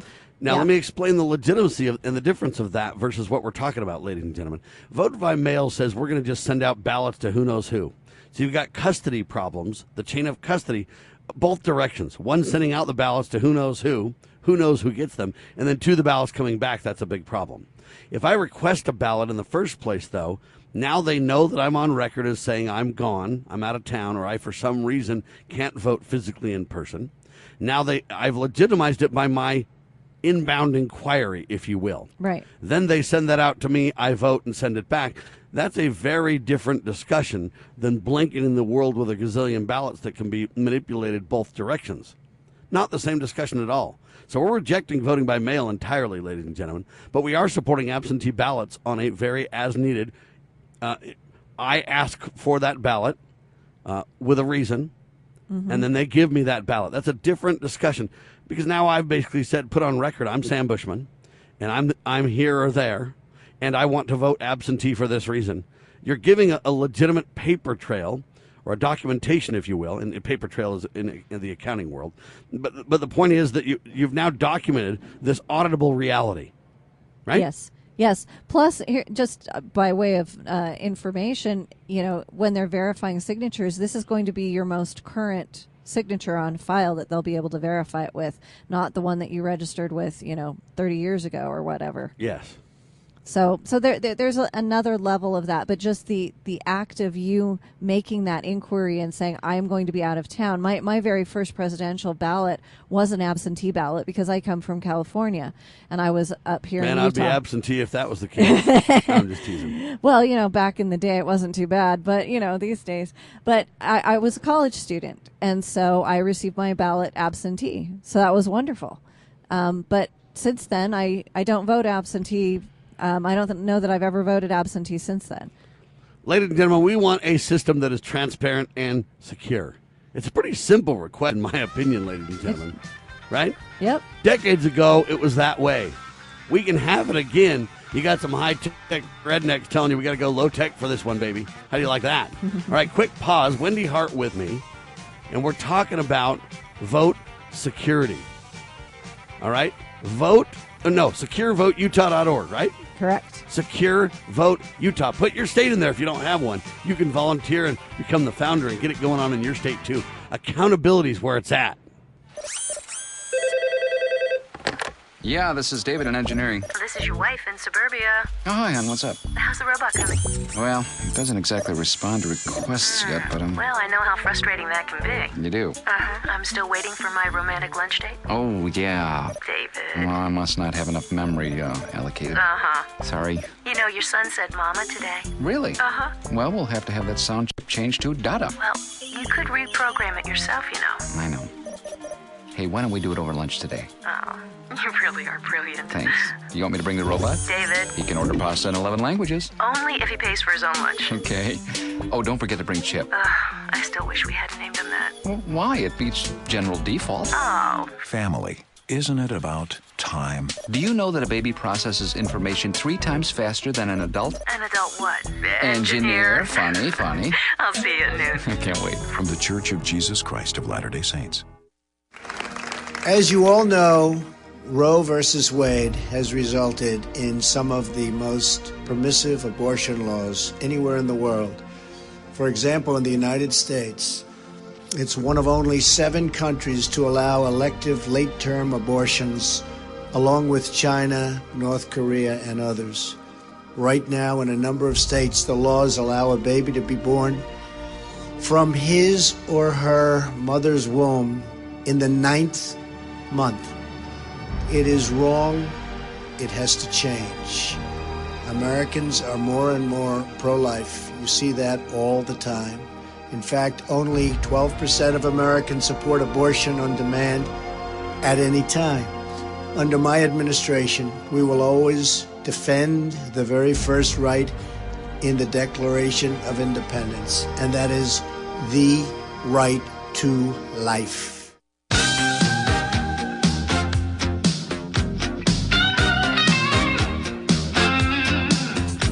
All right, back with you live, ladies and gentlemen, from WeCanAct.net conference. It is, what do they call this, Liberty Conference 21? Yeah, it's at the Salt Palace in Salt Lake City, and I am live. WeCanAct.net if you want to get streaming options, or if you want to come for the second day, put in the keyword Liberty, and then you'll get a discount on your purchase there, and we'll be grateful for your support, and you'll get some incredible information from the hard-hitting long line of incredible speakers speaking. One of the people that isn't speaking that ought to be, though, is Wendy Hart with me now. She is a co-founder and a board member of SecureVoteUtah.org. And I asked her on the break, hey, you know what? What about other states? Are they doing this? She doesn't know of any other states that have a plan in place like we have. And I agree it's a little bit fuzzy because every state's slightly different in how they go about these things. But, folks, this is not different by state. We want a system that is transparent and secure. Is that too much to ask for? And I don't care what state you come from. We all want that, right? Decades ago, folks, friends and neighbors used to basically work together and become election judges and count the votes, and everybody worked together, and within hours they had totals. Now they have these computer scenarios where it's just fiasco after fiasco. It's fuzzy. People make contradictory statements. You don't find out who your elected people are for days, weeks, months. Well, in the case of the 2020 Donald Trump election, we still don't know, and it's been what? Almost a year? What the heck on earth is going on? But them computers are going to make things better, ain't they, Wendy? We hope so. Not true, though. We got to go back to paper ballots. Those computers aren't going to get it done. That's where the fuzzy fraud is. And I submit to you that computers literally, you're a technical person enough to double down on this and confirm this. If they really wanted the computers to count the votes in seconds and be accurate, it could. This minutia is by design. I would tend to agree with that, yeah. Yeah. I mean, computers, I was hearing somebody the other day talk about how computers do exactly what you tell them. It may not be what you want them to do, but they do exactly what you tell them. So if they've been programmed to do one thing, they're going to give you that result. Amen to that. All right. Computers do exactly what you tell them. So if you tell them to create controversy, to create fuzzy logic, to create mismatched reports, to create confusion, they'll do exactly that. Well, and again, from a technological perspective, all we're doing with voting is you're adding. You just have to add, right? You shouldn't be able to do fractional the calculator votes. Can do that. Yeah. Yep, absolutely. And that's another part of the initiative. You know, you could even use an abacus, you know that. You could. Yeah. and your fingers. But anyway, the point is, though, this is all by design, folks, and the answer is to go back to paper ballots, to have humans not only count the vote, but humans watch the vote count, document the results. And I'm suggesting we need to add the penalty of perjury to that. Because, look, you do that for your tax returns. Folks, if you're in any financial field of any consequence, you have what's called fiduciary responsibility, where they put you on the line. They usually take all your fingerprints, like when I became a mortgage broker for a long time. I had to give the FBI my palm prints, my thumb prints, and every single finger, one digit at a time. And they have all my fingerprints, and they go back in this big database, and they confirm that I'm legitimately okay to carry out a financial fiducial responsibility there. This is serious. But why can't we, if we have that for our taxes and for many financial fields, why can't we have that for the vote? Yeah, no, we absolutely should. And part of the thing that we're advocating for is to vote in person in your precinct. So like you said, with your friends and neighbors that are the ones that are actually counting the votes. And there's a level of dispersion of authority there that the founders were very big about. We don't concentrate power. And what we've done with technology is we amass greater and greater power in counting the votes at a higher and higher level. It takes away the responsibility from the local people. It takes away that sense of community with you and your neighbors, and it makes it less, less local, less social. I was talking with a friend the other day that once upon a time, even if you were voting for somebody different, you had signs about the opposing candidates in your yard, there was some community building of seeing your neighbors there at the polling stations, and you were happy to see them there doing their civic duty, casting a ballot. There was a degree of mutual respect. Yes. There was a degree of civility that we've seemed to jettison in modern times as well. Absolutely. And that would return if we had to look at the guy right next door that just took in your trash can, or that just watched your house while you were gone and got your mail. Even if you disagree on a political issue, you could say, you know what, Larry over there, he's a good guy anyway. You know what, I know he's kind of goofy on politics, but you know what, he's a good guy. Yeah. He's an honorable guy, and I'm going to treat him decent because he's, okay, when you go to this vote, computer balloting, mail-in, whatever, hey, you don't talk to your neighbor. It's just the neighbor's an enemy. Yeah. Yeah, it makes it more polarized, and I think some of that is because we have shut ourselves behind the wall of technology, and we're not interacting as human beings anymore. And this brings us back there. And frankly, I would trust the people in my neighborhood to count the votes even where we disagree politically. Sure, because they're honest, good people. Absolutely. and you've seen them day in and day out, and you've seen them how they treat their family, and your kids know their kids, and you know that they're great people even if you aren't perfectly aligned on everything, and that's okay, folks. That's what we got to understand. It's also important to really realize with this voting is the precinct is more than voting. Right. A lot of people believe that a precinct just has to do with voting. No, it has to do with vetting candidates. It has to do with getting precinct leaders. It has to do with eventually vetting candidates. There's a lot more to a precinct than just a voting reality as well that we've lost. Right, absolutely. And I think people don't know a lot about that.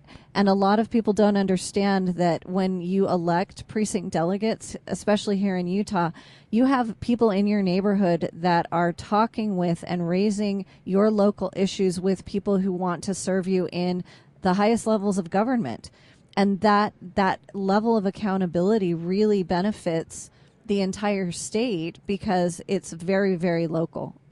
And most of the people that are on those very, very local frontline levels is what I would say. Those are the people that actually study the candidates, vet them, and know what they're talking about. So the point is that by the time a candidate gets to a primary or to a general election, a lot of that vetting has already been done. And we need to make sure that those, in my opinion, checks and balances is what I would call them, that they don't get circumvented.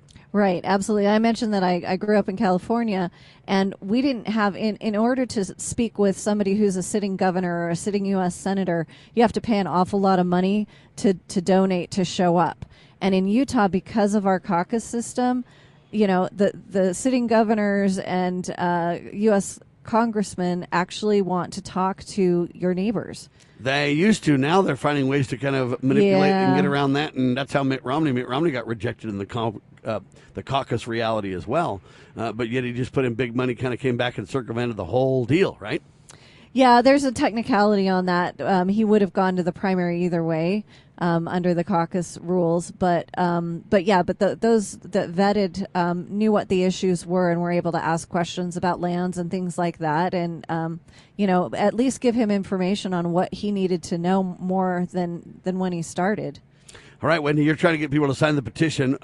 I signed it willingly. I think there's a little more that could be added to that because I'm just kind of hardcore. But it's a great effort. It's a great start. It really puts this on. You're trying to put this on the ballot in Utah and let the voters say, yes, we want this, right? Yes, we are. We're aiming for November 2022. And we're planning on filing next week with the Lieutenant Governor's office. There are a handful of legal hurdles that we have to jump through, and then we're going to get to a point where we need to collect formal signatures from a certain number in every county. And so if you sign our list today, then we'll be able to let you know where to go to formally sign that and to get your neighbors to sign it to put it on the ballot in 2022. All right, if people go to securevoteutah.org, can they get a hold of you if they're saying, hey, I want to duplicate this in my state? Because this is a nationally syndicated show on AM and FM affiliates, Wendy. It's also worldwide via the internet, et cetera. So people are kind of wondering, hey, I want to duplicate this in my area. Can they get a hold of you guys to learn how? Yes, we'll put that functionality on there. I would recommend that they email. I don't know if it's there yet, but it will be by tomorrow, Wendy at securevoteutah.org. All right, yeah, we got to get that done or duplicate in my state. Anyway, I'm just saying that absolutely. We really need to spread this message, though, because it's the nuances are different in every state. But, ladies and gentlemen, let me reiterate this. The principle, what we're after, is very simple and uniform across the United States. Here it is. Ready? We want a system that is transparent and secure. Isn't it that simple? That's what we want. Yep. 81% of Utahns, we did a poll in August, said that they wanted us to prioritize election integrity over convenience. So people talk about, but it's so convenient to fill out the ballot at the kitchen table. But 81% of Utahns admit that absolutely we need to prioritize that integrity over convenience. Yeah, but that's not even convenient, though. You sit at your table, that part's convenient, but when you don't know who your elected candidate is for days and weeks and months and years, that's really inconvenient, Wendy, for me. That's true. I agree with that. Right, because I don't even know who my president is. You know what I'm talking about? And this is like a year later. That's like super inconvenient, especially for the nation. So there you have it. All right, Wendy, do you got a parting shot for us? Just that sometimes things are important enough that you need to go back to the old tried and true methods, and your vote is sacred, and we need to go back and do it the old-fashioned way. Wendy, God bless you and your team and the work you're doing. Tell them thank you from us, the Liberty Roundtable team. Ladies and gentlemen, we simply want a system that is transparent and secure, and if we work together, we can get it. Wendy Hart, board member and co-founder of SecureVoteUtah.org. If you're at the conference, go by their booth and sign today, will you please? Thanks, Wendy. Thank you, Sam. All right, ladies and gentlemen, quick pause. Hard-hitting news continues in seconds on your favorite news the networks refuse to use talk station, LovingLiberty.net. Pursuing liberty, using the Constitution as our guide. You're listening to Liberty News Radio.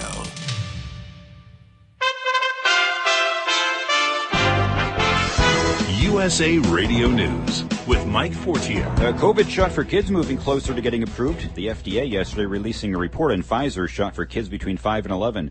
While there are some reports the shot has led some kids to be hospitalized, the FDA says the benefits may still outweigh the risks. An FDA advisory committee meeting next week to discuss recommending emergency use authorization. If you're looking to get a COVID booster shot, any shot will do. The CDC this week approving mixing and matching COVID shots. CDC Director Dr. Rochelle Walensky yesterday. My understanding is that most people will have done largely well with the initial vaccine that they got and may express a preference very much for the original vaccine series they got, having done very well. There may be some people who might prefer another vaccine over the one that they received, and the current CDC recommendations now make that possible. So if you got vaccinated with any of the 3 available shots, feel free to get any of the other 2 for your booster, provided you're eligible. This is USA Radio News. If your family depends on your income and something happened to you, what would happen to them? You need life insurance, and SelectQuote can help you get it at a price you can afford. SelectQuote found Jacob, 40, who's in excellent health, a 10-year, $500,000 policy for only $19 a month. Not in perfect health? Don't worry. SelectQuote found Tanya, 40, who has type 2 diabetes, a 10-year, $500,000 policy for only $32 a month. We shop companies like Protective, Prudential, American General, and others to find you the company with the best rates. Give your family the security they need at a price you can afford. For your free quote, call 1-800-885-0303. That's 1-885-0303. Or go to SelectQuote.com. That's 1-800-885-0303. SelectQuote. We shop, you save. Get full details on the example policies at SelectQuote.com/commercials. Your premium could vary depending on your health, issuing company, and other factors. Not available in all states. Gas prices now at a level we haven't seen in almost 7 years. In all 50 states, the average price for a gallon of regular unleaded is over $3. Alaska Senator Dan Sullivan telling Fox News yesterday our energy problems start at the White House. And with winter is coming, there's going to be more pain at the pump, paying for home heating fuel for Americans. And this is a purely homemade problem from the Biden administration, self-imposed unilateral disarmament on American energy independence. This is the first time the average price per gallon in every state has been above $3 since 2014. AAA's national average now $3.38. Oklahoma with the lowest average, $3.02. California the highest, $4.54. President Biden once again spending the weekend in Delaware. In 276 days in office, Biden has spent almost 40% of that time either in Delaware or at Camp David. CNN reports this is the most time a president has spent away from the White House on personal travel at this point in his presidency in recent history. This is USA Radio News.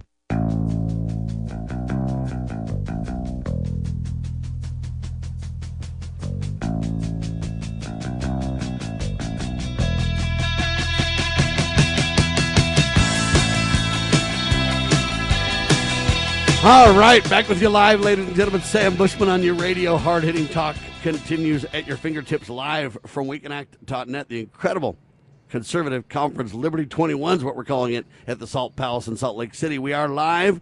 The lineup of speakers continues at noon. Booths are open from vendors all day long. It's just an incredible event where people are rubbing shoulders and getting to know one another and learning about some incredible things. And I walked around the floor, as you know, and I'm checking out the booths for my due diligence, if you will, and I came across an interesting booth. Rocky Mountain Food Forest. And I kind of like, hey, man, am I in the forest? And they said, yes, you are. And I liked that. And so I started asking questions, and here's the bottom line. You got landscape around your house, right? Most of the time it's landscape that's very high maintenance, very water-sucking. Is that the word? Anyway, uses a ton of water, right? But these guys have come back and said, look, you can change all that. You can save water. You can improve your environmental space. You can redo your whole landscaping with edible food. And I went, are you kidding me right now? They said, yeah, sometimes it's flowers and sometimes it's different things, but it's all edible. And I kind of thought, wow, what a prepper's dream. What an opportunity. Megan Gilson decided to join me. She's with the group. She's daughter. Her mother's into it and the owner of the company. But you know what? From what I understand, Megan's the one that got her into it in the first place. Hi, Megan. Hi, how's it going? You got your mom into this thing? I did, yeah. So I was just doing a little research, and I came across this incredible company called Food Forest Abundance, and I was like, Mom, and by the way, that's at foodforestabundance.com if people want to learn more, right? That is correct. Because there's people all over the country that can't really work with you locally. That is true. So we do have a parent company, and they are based in Florida, and we are actually independent contractors with them, and through them we are able to reach everyone in the Rocky Mountain area, but they do have people in all corners of the country. Wonderful. And so how did you get into this? How did you discover it then? So I was actually listening to a podcast, and they were talking about the idea of, opting out of a global supply chain, keeping your supplies local, and making sure that you have what you need for yourself and your family moving forward.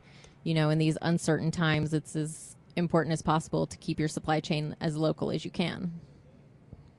And did you take training from them, or what does it take to kind of become, I don't know, whatever you want to call it, affiliate or whatever? So a little bit of yes, a little bit of no. My mom grew up in a ranch in Idaho, and so she's already pretty knowledgeable about raising livestock, raising crops. But the point that we wanted to make is that you don't have to have that kind of background to be able to do this. We're here to help you. It's all... I don't got to get out the baler and all that kind of stuff? Yeah, no. You don't have to get out the baler. No heavy machinery All right. if you don't want to. My mom loves heavy machinery, so she wanted to do the install herself. But if that's not kind of your thing, then you definitely don't have to do it. But it was really important for us, my mom and I, to be able to get our hands dirty and to do it ourselves. So it's really a mind shift to start out, though, right? Instead of basically getting food storage and stuff like that, your kind of idea is, hey, we can change the environmental landscape that we've got. We can change the landscape of our homes. Things can become edible, but really it's a sustainable edible discussion done by conservatives, right? That's it's like true. super rare, huh? A little bit, yeah. It's we kind of get those, oh, you're those eco freaks. And we're like, well, no. But we don't want you to hug trees. We just want you to be able to survive. We don't want you to hug trees. We want you to eat parts of them. Yeah, there you go. So, I mean, if hugging's your game, you do that. But yeah, you can hug the tree before you eat it if there you you choose. go. We're okay Yep. with that, too. But anyway, so you stumbled across it, basically, right? Yeah, pretty much, yeah. So just kind of on a whim, I was like, in the first stages of this, can I call it a scamdemic on here? Is that okay? Yeah, why not? You let her rip, sister. This is Free Speech 101 on your radio. So at the beginning of the plandemic, we'll call it that. It's a scandemic. There you go. We're beyond Scamdemic, plandemic. They planned yeah. the scam for sure, but we can't let them off the hook. Heck it's a no. scam. Anyway, so at they the beginning, planned the scamdemic is what we need to call down to the letter. But so at the beginning, with all these shortages that were happening, like you couldn't buy yeast for bread, you couldn't find a lot of stuff, in stores. Oh, I guess you can go toilet paper, can't you? All right, keep you going. can now, but that's the essential thing in a respiratory virus is all the toilet paper you can cart home. That's right. So we got our garden first, and we've always had raised beds in our garden. It's been important for us to have fresh produce. Because you get stuff out of the weeds that way, and you're a lot less weeds, and it's easier to maintain. I understand. Yeah, for sure.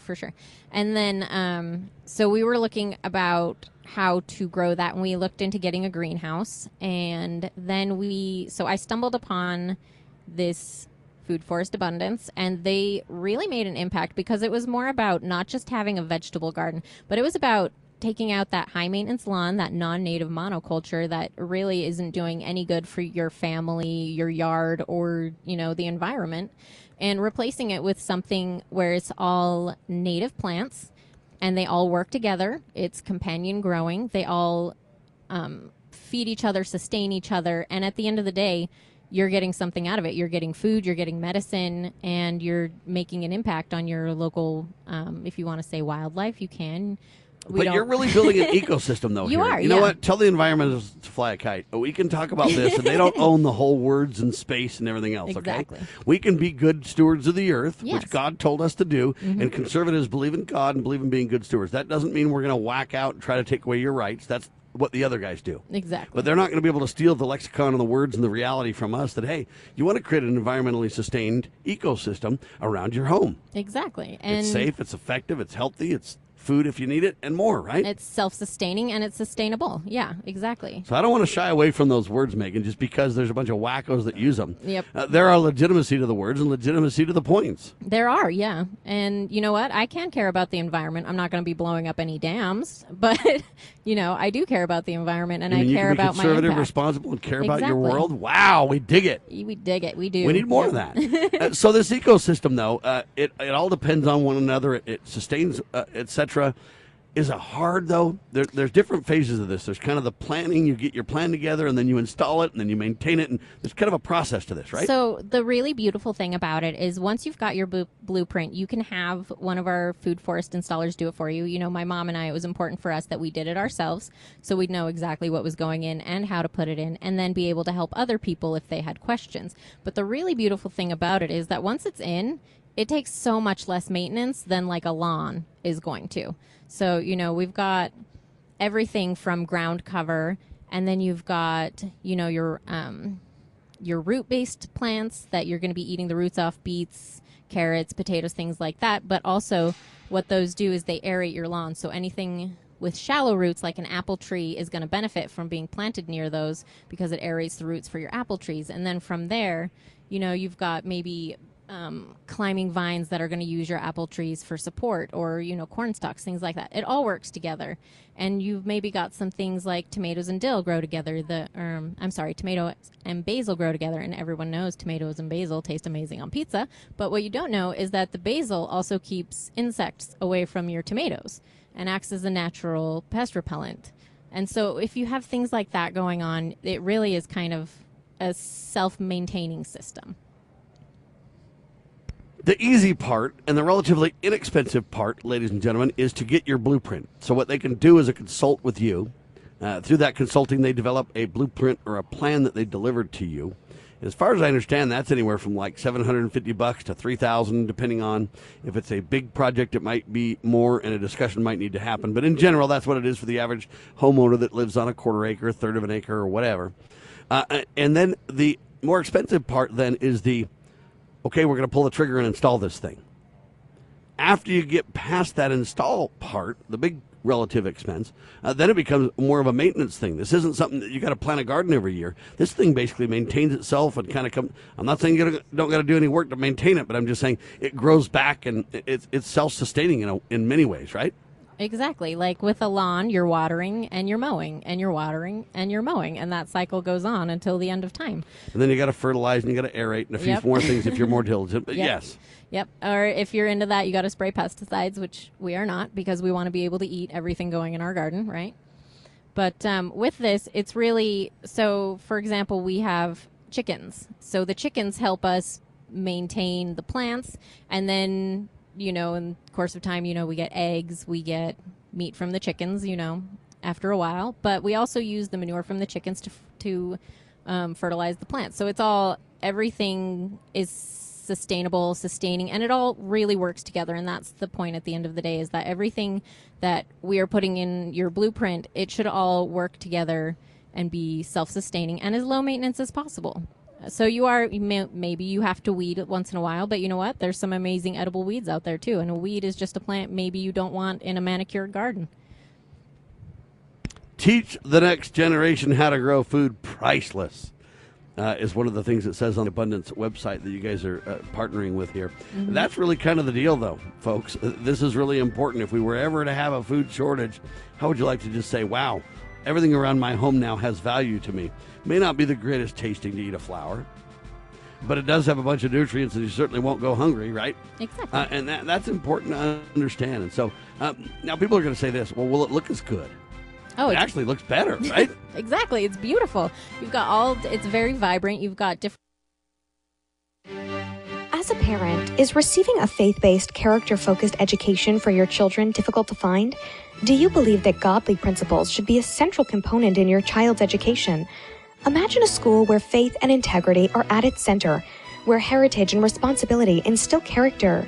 For over 40 years, American Heritage School has been educating both hearts and minds, bringing out academic excellence. This is the school where character and embracing the providence of a living God are fundamental, where students' national test scores average near the 90th percentile. With American Heritage School's advanced distance education program, distance is no longer an issue. With an accredited LDS-oriented curriculum from kindergarten through 12th grade, your children can attend from anywhere in the world. American Heritage School will prepare your child for more than a job. It will prepare them for life. To learn more, visit american-heritage.org. That's american-heritage.org. As the United States boldly stepped forward in the glorious light provided by its new Constitution in 1787, the nations of the earth were in awe of the newfound strength and hope of this free land. Today, the nation stands at a crossroads. A divergence from the original intent put forth in the United States Constitution has brought grave threats to our beloved nation. A miracle is needed if the United States is to survive. That miracle is again the pure application of the United States Constitution. I'm Scott Bradley. In my To Preserve the Nation book and lecture series, I bring forth truths that will help raise up a new generation of statesmen like those noble Americans who founded this land. Vigorous application of these principles will invigorate and restore the nation, and we may become again the freest, most prosperous, most respected, and happiest nation on earth. Visit topreservethenation.com to begin that restoration.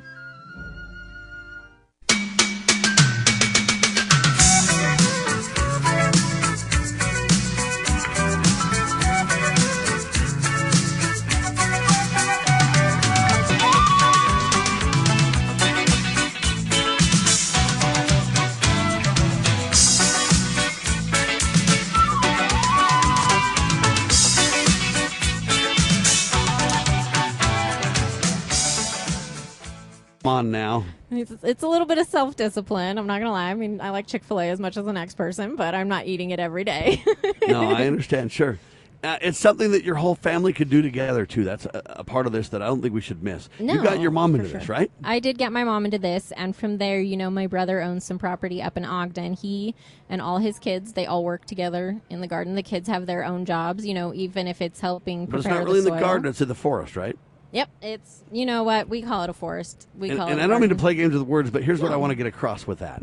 Your garden, you got to plant every year, and then it gets wrecked, and you got to start over, and you got to plant a new garden this year. I didn't get my garden started on time this year. And when we talk about a forest, we're talking about a whole different viewpoint and mindset, right? That is true. And so actually what it is, it's permaculture, as in it's permanently going to change the way your yard looks, and it's going to be there hopefully forever. Hopefully if we do our jobs right and you do your work right, then it lasts forever and it's feeding your family for generations. All right, there you have it, ladies and gentlemen. Teaching the next generation how to grow food priceless. Because a lot of people are saying, well, Sam, it's a little expensive. And my response is it all depends on how you look at expense. When it becomes partly what you eat, when it becomes partly your entertainment because you work together on it, when it becomes kind of your love and your passion and you get involved, when it really starts to save water, when it really starts to... the payback is surprisingly different in so many ways to where, is it really expensive, Megan? You know what? If you look at it from that way, it's not expensive at all because you are saving on water, you're saving on fertilizers and things like that, but you're also saving on your food bill. And if you believe, like I do, that food is medicine, that you're also saving on, future medical bills as well, because that adds up. But yeah, I think the benefits vastly outweigh the price because it's what you're getting back. So maybe you make a one-time investment, but that's what it is. It's an investment, and investments grow. Are you ready to live a more free, healthy, and abundant life is the question they ask. How by transferring your yard into a food forest can make a difference for you and your loved ones. And teaching the next generation to understand where food comes from is really important because most people think it comes from the store, Megan. Yeah, I know. Have you? They're like, why don't you just buy your meat from the grocery store like everybody else? I'm like, that's not where meat comes from. All right. So in addition to this, then, this is really plant-based. Is there efforts or involvement to add animals to the mix? Oh, for sure. So we have chickens. We're putting in a duck pond. for multiple reasons. You know, you get eggs from ducks, but also ducks play an important role in pest control as well, and so do the chickens. But in the future, we may be getting goats as well. Who knows? It's all... All right, so it grows on you, ladies and gentlemen. It becomes fun. It becomes interesting. It becomes your passion. It becomes your... and as you do that, then you become more and more one with your forest. And pretty soon when I say, am I in the forest, the answer is, yes, you are. Right? Absolutely. All right, any parting shots, Megan? Food is medicine. Medicine is food. Grow what you love and put your love into it, and what you get is love back. Megan Gilson, everybody. How do people get a hold of you guys? So we can be reached at Rocky Mountain Food Forest at gmail.com. Or Rocky Mountain Food Forest at gmail.com. Go ahead. And then, or you can reach my mom at 385-420-6072. I love it. All right, fantastic. We need more of it. Thanks, Megan. Yes, we do. Thank you so much. There she goes, doing a great job, ladies and gentlemen. You're listening to Liberty Roundtable Live. I am live at WeCanAct.net conference. I'm having a fantastic time talking to people like Megan Gilson, talking to people like Wendy Hart, talking to people like Mike Brown, talking to people like John Knox. Yeah. Talking about Stuart Clark and the book he wrote. Talking about Glenn Rhodes. I'm just telling you, there's a great bunch of people doing a fantastic number of awesome things. Let me do the recap of yesterday's show, if I might. Before the end of the hour, we're live from Liberty Conference 2021 in the Salt Palace and Salt Lake City SLC, baby. WeCanAct.net's the website to learn more and get involved and watch the streaming. A major gun control group, Fight for Our Lives, has now announced they will be shutting down. Amen. Great news. Shut down those gun control groups, would you please? We also talked about this lady. I don't know if you know her name is Norma McCourty. And she was the AKA Jane Roe in Roe versus Wade back in 73. And the child of Jane Roe now, this whole child that didn't die, right? Her name is Shelley Lynn Thornton. And that's kind of Shelley Lynn Thornton. And she's now, though, I guess mom and daughter are kind of speaking out. Very interesting indeed. We also talked about the global chip shortage is starting to impact consumers, driving up prices of smartphones, vehicles, and really all electronics, if you will, as manufacturers struggle to keep up with demand, they say. I don't really understand why you'd struggle to keep up with demand. Only if you shut everything down. Oh, that's a government problem, not a real chip problem. But nevertheless, your government's caused the chip shortage, ladies and gentlemen, is what's really going on. We talked about Amazon will begin paying college students tuition. Yeah, they'll pay the college tuition for hundreds, thousands of employees.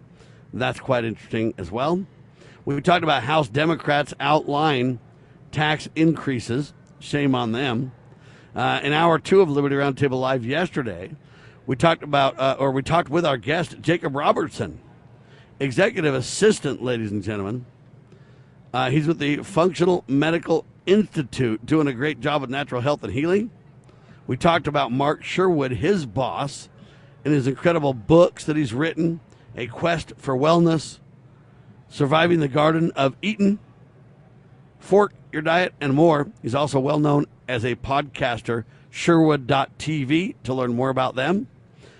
We talked about listening to his Health and Hope podcast, doing a great job, Mark Sherwood, author, podcaster, speaker at the conference, and more. We talked about Greg Ryder, or talked to Greg Ryder, I should say, ready to sell marketplace, launchcart.com, and he's one of the co-founders. It's one of the best e-commerce platforms on the internet for patriots, ladies and gentlemen. He started that with Nathan Osmond, doing a great job. We also talked to Matt Durek, People's Rights. If you want to join People's Rights, text the keyword rights to, what's this thing here, 8123? Oh, it's 80123. Sorry, 80123. Or go to peoplesrights.org to learn more about that wonderful group started by Ammon Bundy, dear friend, running for governor. I have highly endorsed Ammon Bundy for the governorship of Idaho. And you say, Sam, what do you have to do with Idaho? You live in Utah. I know, ladies and gentlemen, but I have land in Idaho, and I care who the governor is. I'll tell you that right now. People's Rights, weekly meetups we talked about with Matt. We got to have open bike at the meetups. Got to have constitutional education. You got to have the Constitutional Sheriffs and Peace Officers Association involved. So get your sheriff involved is the point. We also talked about we need to create patriot business alliances. Amen to that. Anyway, great, in my opinion, 2 hours of radio yesterday. Still available at LibertyRoundtable.com and LovingLiberty.net. And I wanted to bring that to your attention. As we wrap up our live coverage at the Weekend Act Conference, ladies and gentlemen, we want to teach the next generation how to grow food. It's priceless to do so. But we also have a couple of headlines we got to bring to your attention before the end of the hour. One of them is this.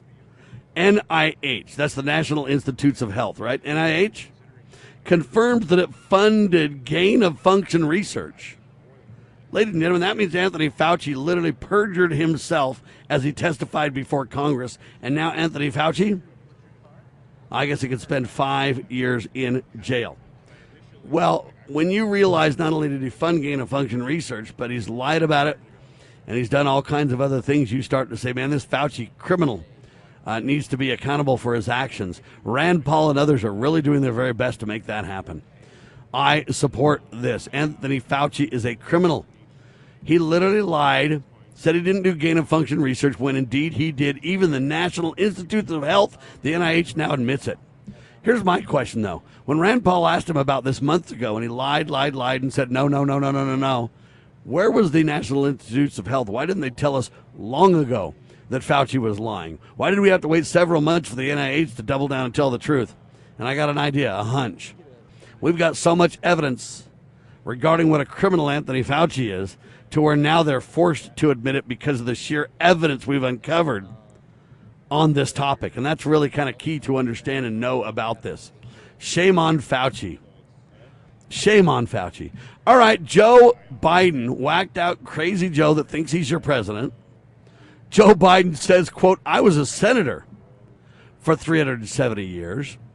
Now, a lot of people are kind of mocking Joe on this and saying, man, is the guy senile? And I submit to you that I went and listened to the clip of this, and I don't believe that Joe's senile. I believe that they're starting to kind of cover up for Joe's mental deficiencies, for Joe's old age mental problems, by intentionally seeding jokes to make him look foolish. When you listen to the clip and watch, Joe came up with that quick, and the audience laughed way too fast. It was canned. It was created. It was intentionally done. So the conservatives would be like, Joe's just a mental case. He can't handle it. He got lost and confused where he is and what he's doing. Now, I'm not defending Joe Biden's mental stability or mental case, ladies and gentlemen. Well, I am telling you it's a mental case, but that's another topic. What I'm saying to you is that I get that he's got some mental problems, and I think they're serious, very serious. They're so serious that it's a national security crisis, in my humble opinion. So I'm not backing away from that one bit, ladies and gentlemen, not one bit. However, I don't believe that every time we catch Joe saying something or doing something stupid, that it's really Joe's just inept status. I believe that they're now starting to plant sound bites for us to go off on and look foolish, where it was just a joke. Yeah, I've been a talk show host for 370 years, so and so, and you're just kind of saying I've been at it forever. And you're just kind of saying, and so they're planting these situations to where when we as credible individuals say, hey, Joe Biden's a national security threat because of his mental lapse in judgment, etc., his confusion of where he is and more, then when we make fun of every one of them and mock him for every one of these statements, we start to lose credibility because fake news spun out there that, hey, Joe made a mistake here. He thought he was a senator for 370 years. He didn't think that for 1 second. And that was a planned, in my opinion, red herring planted. Let's see if the stupid conservatives run with this one. All you got to do is say you're a senator for a gazillion years. Having a talk show host for 1,000 years. Do people really think that I think I've been on the air for 1,000 years? Come on now. So, you need to be careful when you watch Joe. They're planting evidence for red herrings to make the conservatives go off and look stupid, complaining about everything under the sun. And what that does is give Joe a cover. What that gives the radical liberals a cover for when Joe really is off the base, really is confused of where he is, really does have mental judgment and mental lapses of serious epic concern in America today as the commander-in-chief, then they can kind of cover those up and say, yeah, you guys are the ones that mocked him for joking about being a senator for 370 years. You don't have any credibility either. You guys just hate Joe, don't you? And so they're going to use this, in my opinion, to debunk conservatives whenever we do have a legitimate concern about a national security crisis, or the President of the United States, the Commander-in-Chief, the leader of the free world, having true, real, serious mental lapses that matter. And if they put enough of those out there that kind of mock you and go back and forth and make you question and make you confused, then they win. So you can't take the bait on every one of these people or you're going to look stupid. Trust me now. Listen to me carefully. You cannot jump on every joke.